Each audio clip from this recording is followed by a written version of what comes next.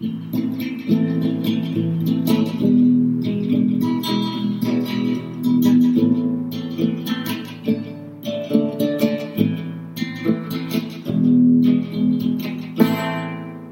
and Peace, a podcast by the International Crisis Group.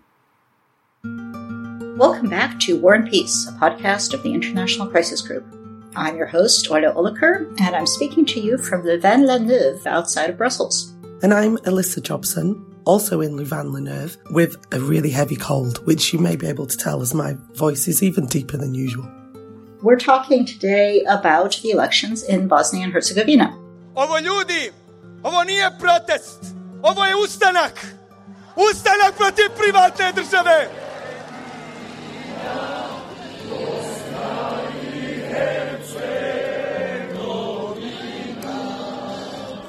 The citizens of Bosnia and Herzegovina went to the polls on October 2nd in what many have called the most important vote there since the end of the war in 1995.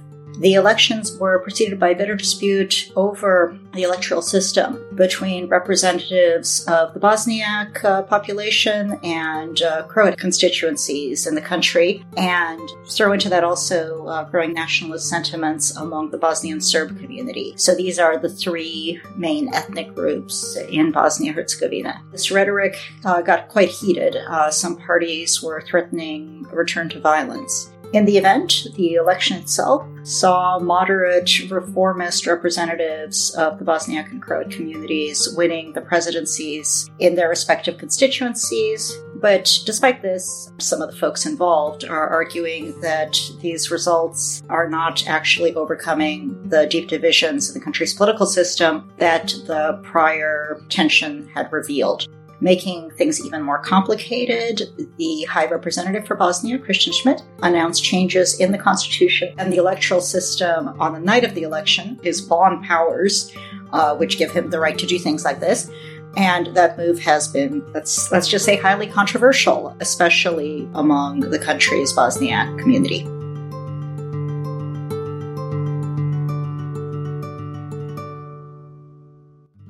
So to talk about all of this and help unpack what is a really complicated situation, we're joined by Marco Prelet, Crisis Group's Senior Consulting Analyst for the Balkans.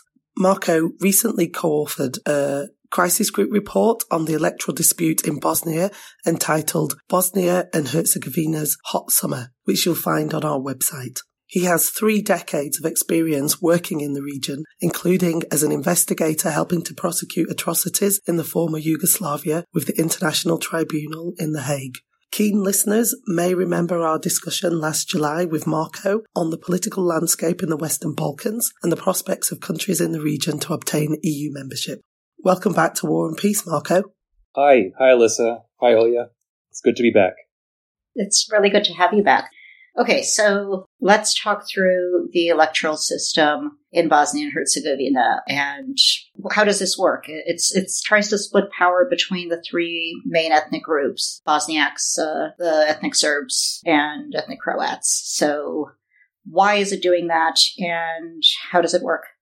Unfortunately, it's extremely complicated, and all of these discussions about Bosnia and Herzegovina have to start with, just explaining how things work and all of the different levels and layers. So what we just had in Bosnia was the direct portion of the election for state-level offices and also offices at 2 other levels. So in Bosnia, you've got 2 entities, countries divided into 2 entities, Republika Srpska, slightly smaller, mostly Serb, and the confusingly named Federation of Bosnia and Herzegovina, which is mostly Bosniak and Croat in population.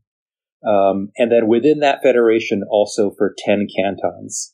So it's the legislative and executive bodies for those things that have just been elected.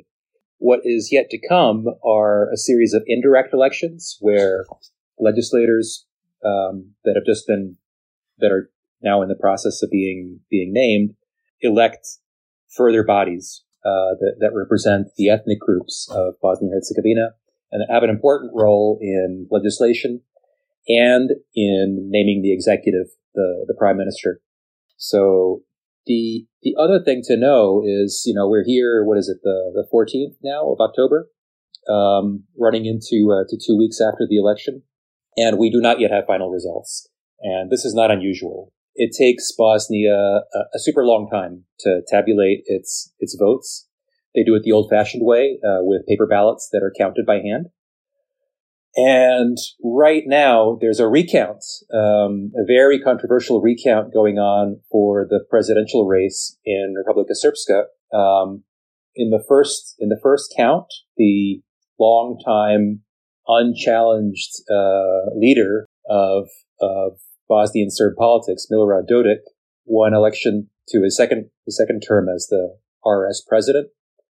But there were apparently a lot of irregularities, and they're doing a full recount. Some people think that it could change the result, and there's already a huge controversy.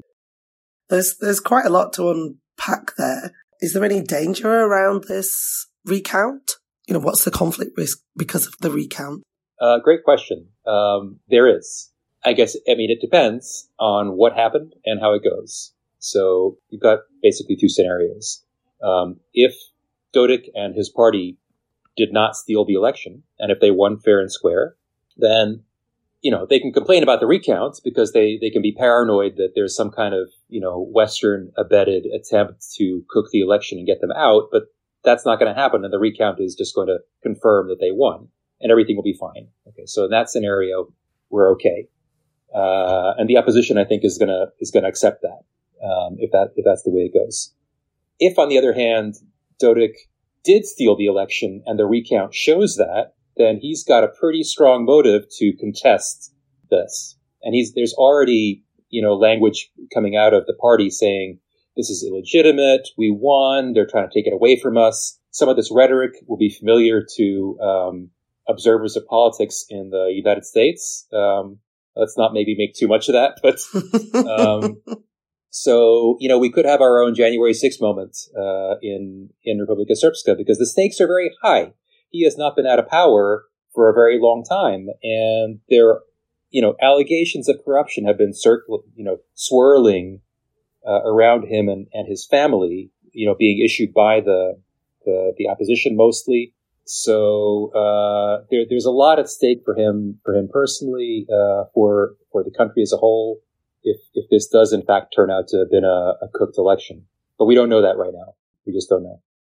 And to go back to the electoral system itself and the divisions between the different entities in Bosnia has often been blamed for a lack of progress in the country. Some parties have also attempted to appeal to nationalist sentiments in the run-up to the election. What do you think are the main roadblocks in overcoming these types of divisions?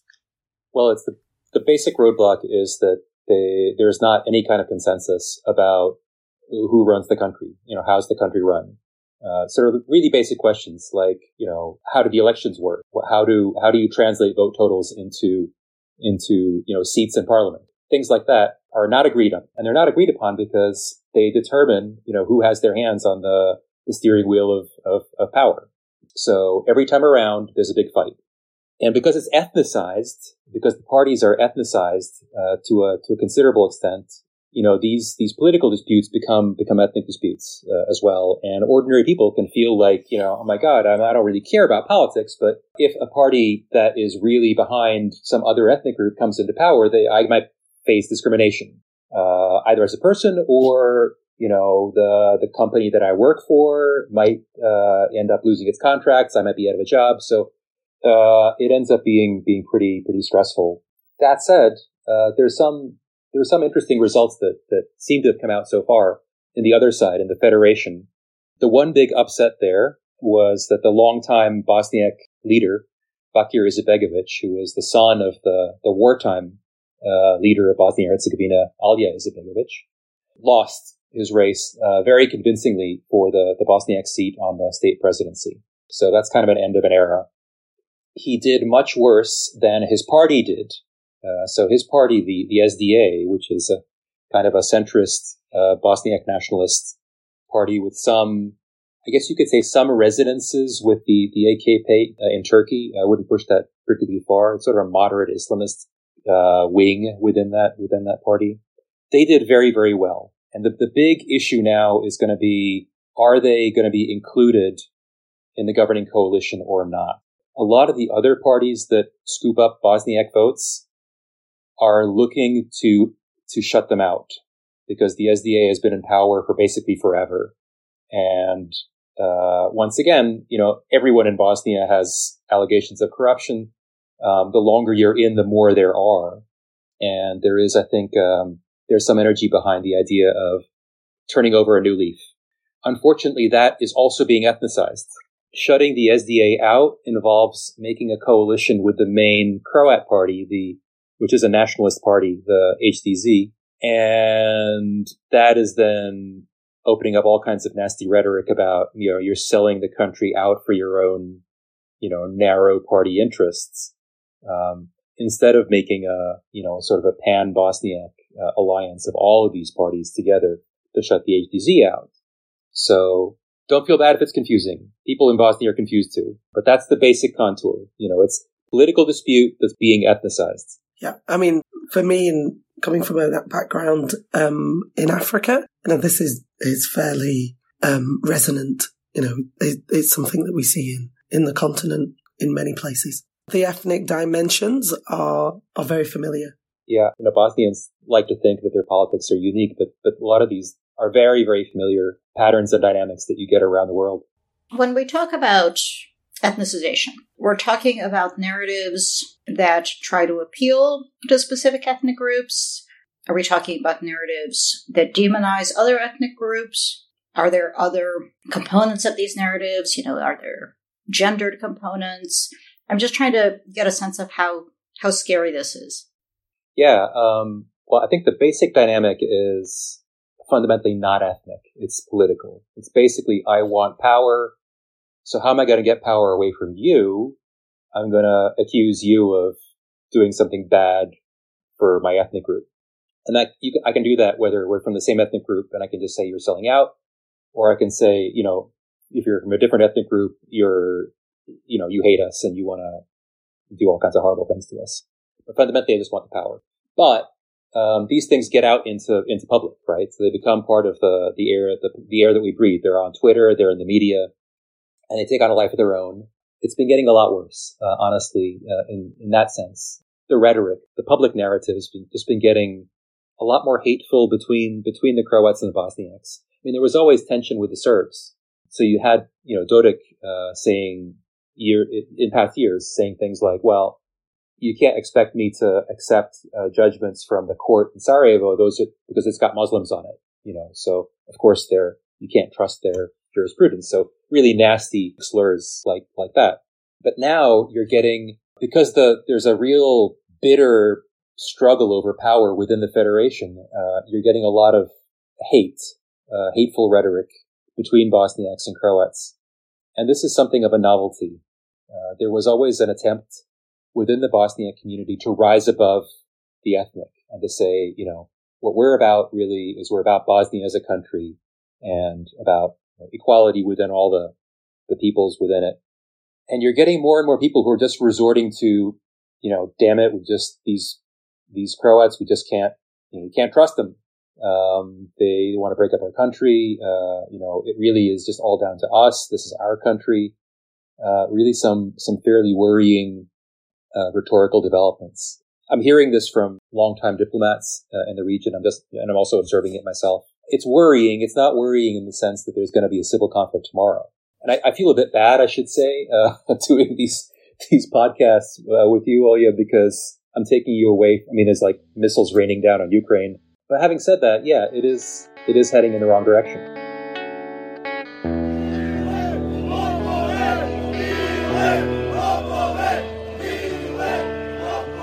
Sad ovaj vijek treba da bude vijek našeg ujedinjenja. Srpskog, državnog I nacionalnog ujedinjenja.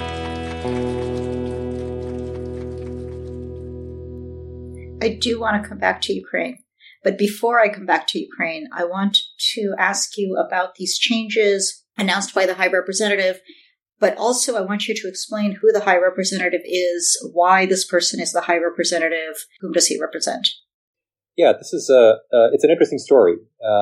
So in the Dayton Peace Agreement that ended the war and set the constitution for Bosnia and Herzegovina in 1995, there were a lot of annexes, and one of the annexes provided for a civilian high representative, and it was just said like that. He's not a representative of anything. It's just the name of the title. And what he was supposed to basically do in that original document was oversee and coordinate all the civilian aspects of the peace agreement in the same way that the military commander, the overall NATO military commander, oversaw the military aspects. And things did not go to plan.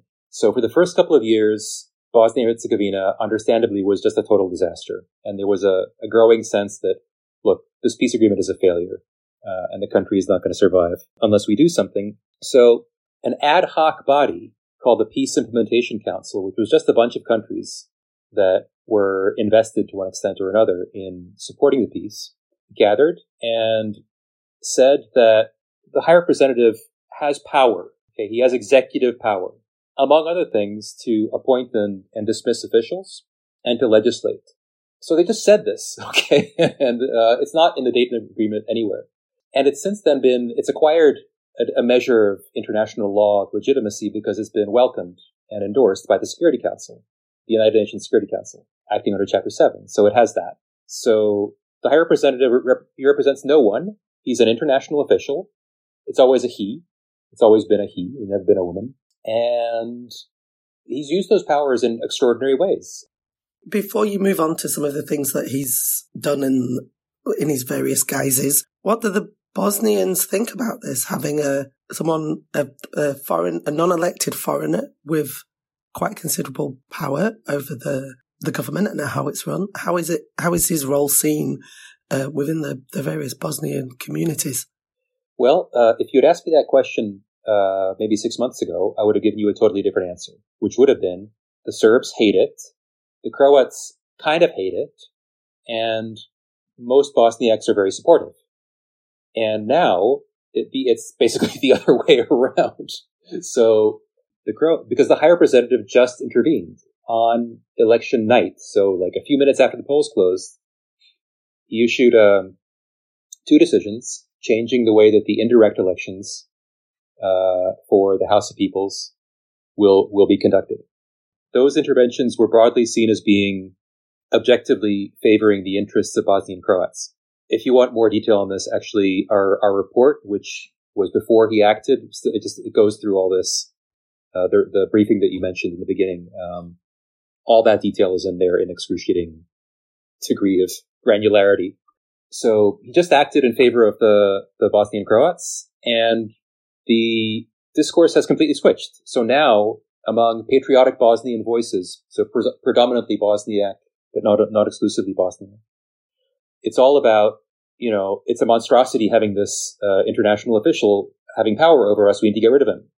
Whereas before, it was the Serbs who were saying that, because he was usually acting against Serbs, against Republika Srpska, not against Serbs in an ethnic sense, but against, their political representatives.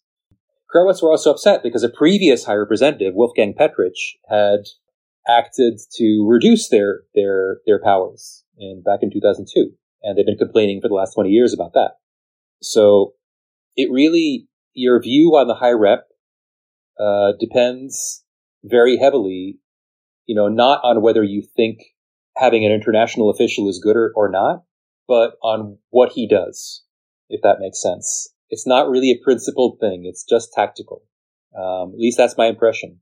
They literally switched overnight what they were saying about him. So what do you think? What's your assessment of his decision and its timing and its implications? Well, I think this is the best of a bad situation. I personally have long been, in principle, against the idea. I mean, it has no democratic legitimacy. I mean, I didn't get to say it before. He changed the entity constitution. Okay, so it goes up to that level. And it's not the first time that this has happened. So I've long been against it, and I'm still against it. And I think that office has outlived its usefulness and should close. However, it is not closed. I know we try to avoid this term, the international community, but the international representatives who make decisions about policy in Bosnia and Herzegovina have decided otherwise. they've decided to support the High Representative and the use of his powers. There was a period when the previous High Rep did not use his powers at all. And then in the last 6 months, they've been revived.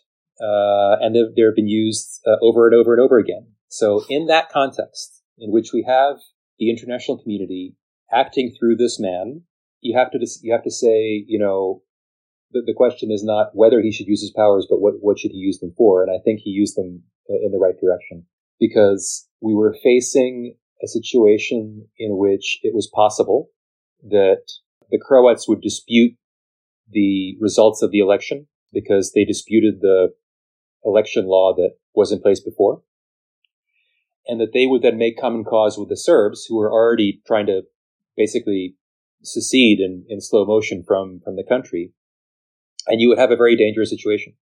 So I think in that, I guess you could call it emergency situation, and with an empowered High Representative, it's better that he acted than that he did not act. But that said, he is still part of the problem and not part of the solution, and that office should be wound down. So what about Ukraine? Does Ukraine change things, or is this so much its own set of problems that Ukraine just doesn't really have that much impact? Yeah, I think Ukraine changes everything, really, in the world. And you can already see it's changed things in Bosnia in at least two ways. I mean, Bosnia-Herzegovina was just recommended for EU candidate status. And it's kind of funny, if you look at the European Commission's progress report, which came out at the same time, it is basically a report card where every grade is failing. You just look at it. Somebody put on Twitter, he highlighted every place where it said no progress, and the whole page is basically yellow. It's like no progress on this, no progress on that. You've done nothing, and therefore we are upgrading you to candidate status. And the reason they're doing that is because the meaning of candidate status changed when Ukraine got it. So they gave it to Ukraine for geopolitical reasons, and Ukraine, of course, had not even been part of the whole accession process at all. They had obviously done nothing because they hadn't been asked to do anything. So now, now Bosnia has been upgraded too. Whether that means anything, I guess will remain to be worked out. The other way it's changed things is I think, not the war in Ukraine itself, but the Western response to the war, the muscularity of the sanctions that were imposed on Russia, and the speed with which they were imposed, the extent to which Western countries pumped military aid into Ukraine and took risks confronting Russia, I think freaked out the Bosnian Serbs who were moving towards secession, because they'd assumed that the West was not going to be decisive, and they assumed also, if Russia came in to endorse their breakaway, that would be pretty helpful. And I think they're now thinking it's really discretion is the better part of valor until all the dust settles. So there's that. In the future, it is very easy to just draw a line between various ways the war in Ukraine develops, and the way it eventually ends, and repercussions in the Western Balkans. It will definitely continue to have an effect, but it's difficult to prognosticate that effect because we don't know what's going to happen. You may know, Olya, but the rest of us don't know. I do not know. Sorry. If I knew, I would share. You don't have the crystal ball. It's broken. Yeah. I wanted to bring us back, and maybe it's just a coincidence, but you said that the High Representative began exercising his powers again 6 months ago, which is not that long after the Ukraine war started. Is there a link there? Yes, it is not a coincidence. So actually the previous one broke his 10-year fast, I guess, of using the powers on the literal day that he left office, with a largely symbolic, but although still very provocative, decision that made genocide denial and various forms of hate speech illegal. That aroused a lot of Serb opposition and provided an impetus for the Serbs to speed up their preparations for breaking away. And then there was a war in Ukraine, and then there was this kind of sense that it changed minds in the international community. When Christian Schmidt took office late last year, the main actors, the message they gave him was, you just sit there, basically. You don't do anything. Do not use your powers. We got this. We've got a political process in play. You're not part of it. Russia invaded Ukraine. That message changed overnight. The political support for intervening, initially to rule out certain steps the Serbs were taking, having to do with laying claim on state property on their territory and breaking away from certain state institutions. So he acted against that. He also acted to facilitate the elections. There was a problem. The elections were not funded, the state-level elections. There was no budget for them because the Bosnian Croats were holding up funding as a way of trying to extort concessions on the election law. So he acted to fund them. I think there were 6 or 7 different interventions in the space of as many months. And yeah, exactly. It's right. It's because of the war. Because the sense that, the last thing we need right now is another crisis in Europe. So I'm not going to ask you to get out your crystal ball. I suspect it's in the same state that Ollie's is, broken, smashed on the floor, maybe in a fit of pique. But what do you find most worrying? And do you think that the divisions in the country are surmountable, or might we be heading for renewed outbreak of violence? Well, I think this is not so much violence as much as some species of state failure, which would then potentially lead to violence. But we would have that first. And that is still a realistic possibility. I think I'm maybe slightly guardedly optimistic. What the High Representative did by changing the law, basically, in effect, it says it is now very, very hard to shut any majority Bosnian Croat party out of government entirely. So you have to include them in a coalition. But it also makes it harder for that party, having been included in a coalition, it makes it harder for them to veto everything and do what they used to do, which was basically bring government to a halt in order to get concessions. So the hope is, or my hope is, that gives both sides a breather, a chance to say, okay, we've got to make a government and we're both going to be in it, and it's going to be hard for either one of us to have everything that we want. So let's just try to muddle through and see how we get on. And then, and this I think is the key point, let's see if we can make some decisions about how we run this country going forward. Okay. There was a process that the United States and the European Union mediated last year, over the course of last year, to try and get Bosnians to agree on a very limited set of constitutional amendments. This had to do with, half of it had to do with what the High Representative just imposed, and the other half had to do with the way you elect the state presidency. Bosnia keeps losing cases at the European Court of Human Rights because you're only allowed to run for office if you are ethnically one of the 3 majority groups. So if you're Jewish, for example, and you say that's my ethnic identity, then you can't run.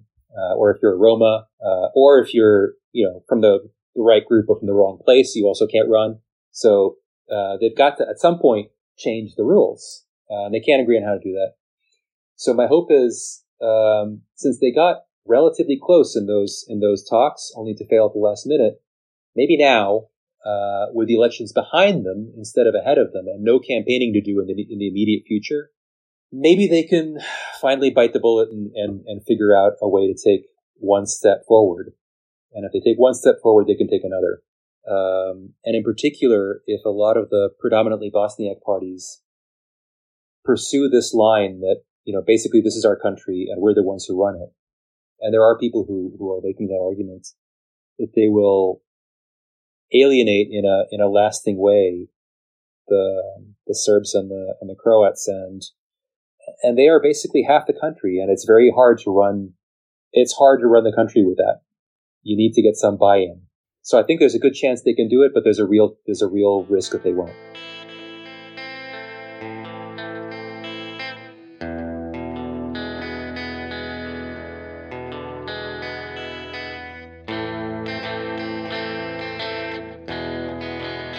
Marco, I think that really, really cautiously optimistic note is what we're going to have to end on. Thank you so much for coming on again. I found this really interesting and informative, and looking forward to having you back again in the future. Sure. It's always great being on. And look forward to it. Thanks. To read more of Marco's and Crisis Group's work on Bosnia-Herzegovina, check our website, www.crisisgroup.org. You can also follow Marco on Twitter. He's at mprelek. You can also find us on Twitter. I'm at Olja Oliker, and Ilissa is at Ilissa Jepson. If you want to learn more about some of the topics covered in this episode, do read our recent report, Bosnia and Herzegovina's Hot Summer. It's right there on crisisgroup.org. We'd also like to thank our producer, Alex Figursky, and our coordinator, Heiko Schwau. The biggest thanks, as always, go to you, our listeners. If you have any thoughts or suggestions, email us at podcasts@crisisgroup.org, and do leave us a review wherever you get your podcasts. And we look forward to chatting with you again in 2 weeks. Until then, goodbye. Goodbye, and we hope you'll join us next time.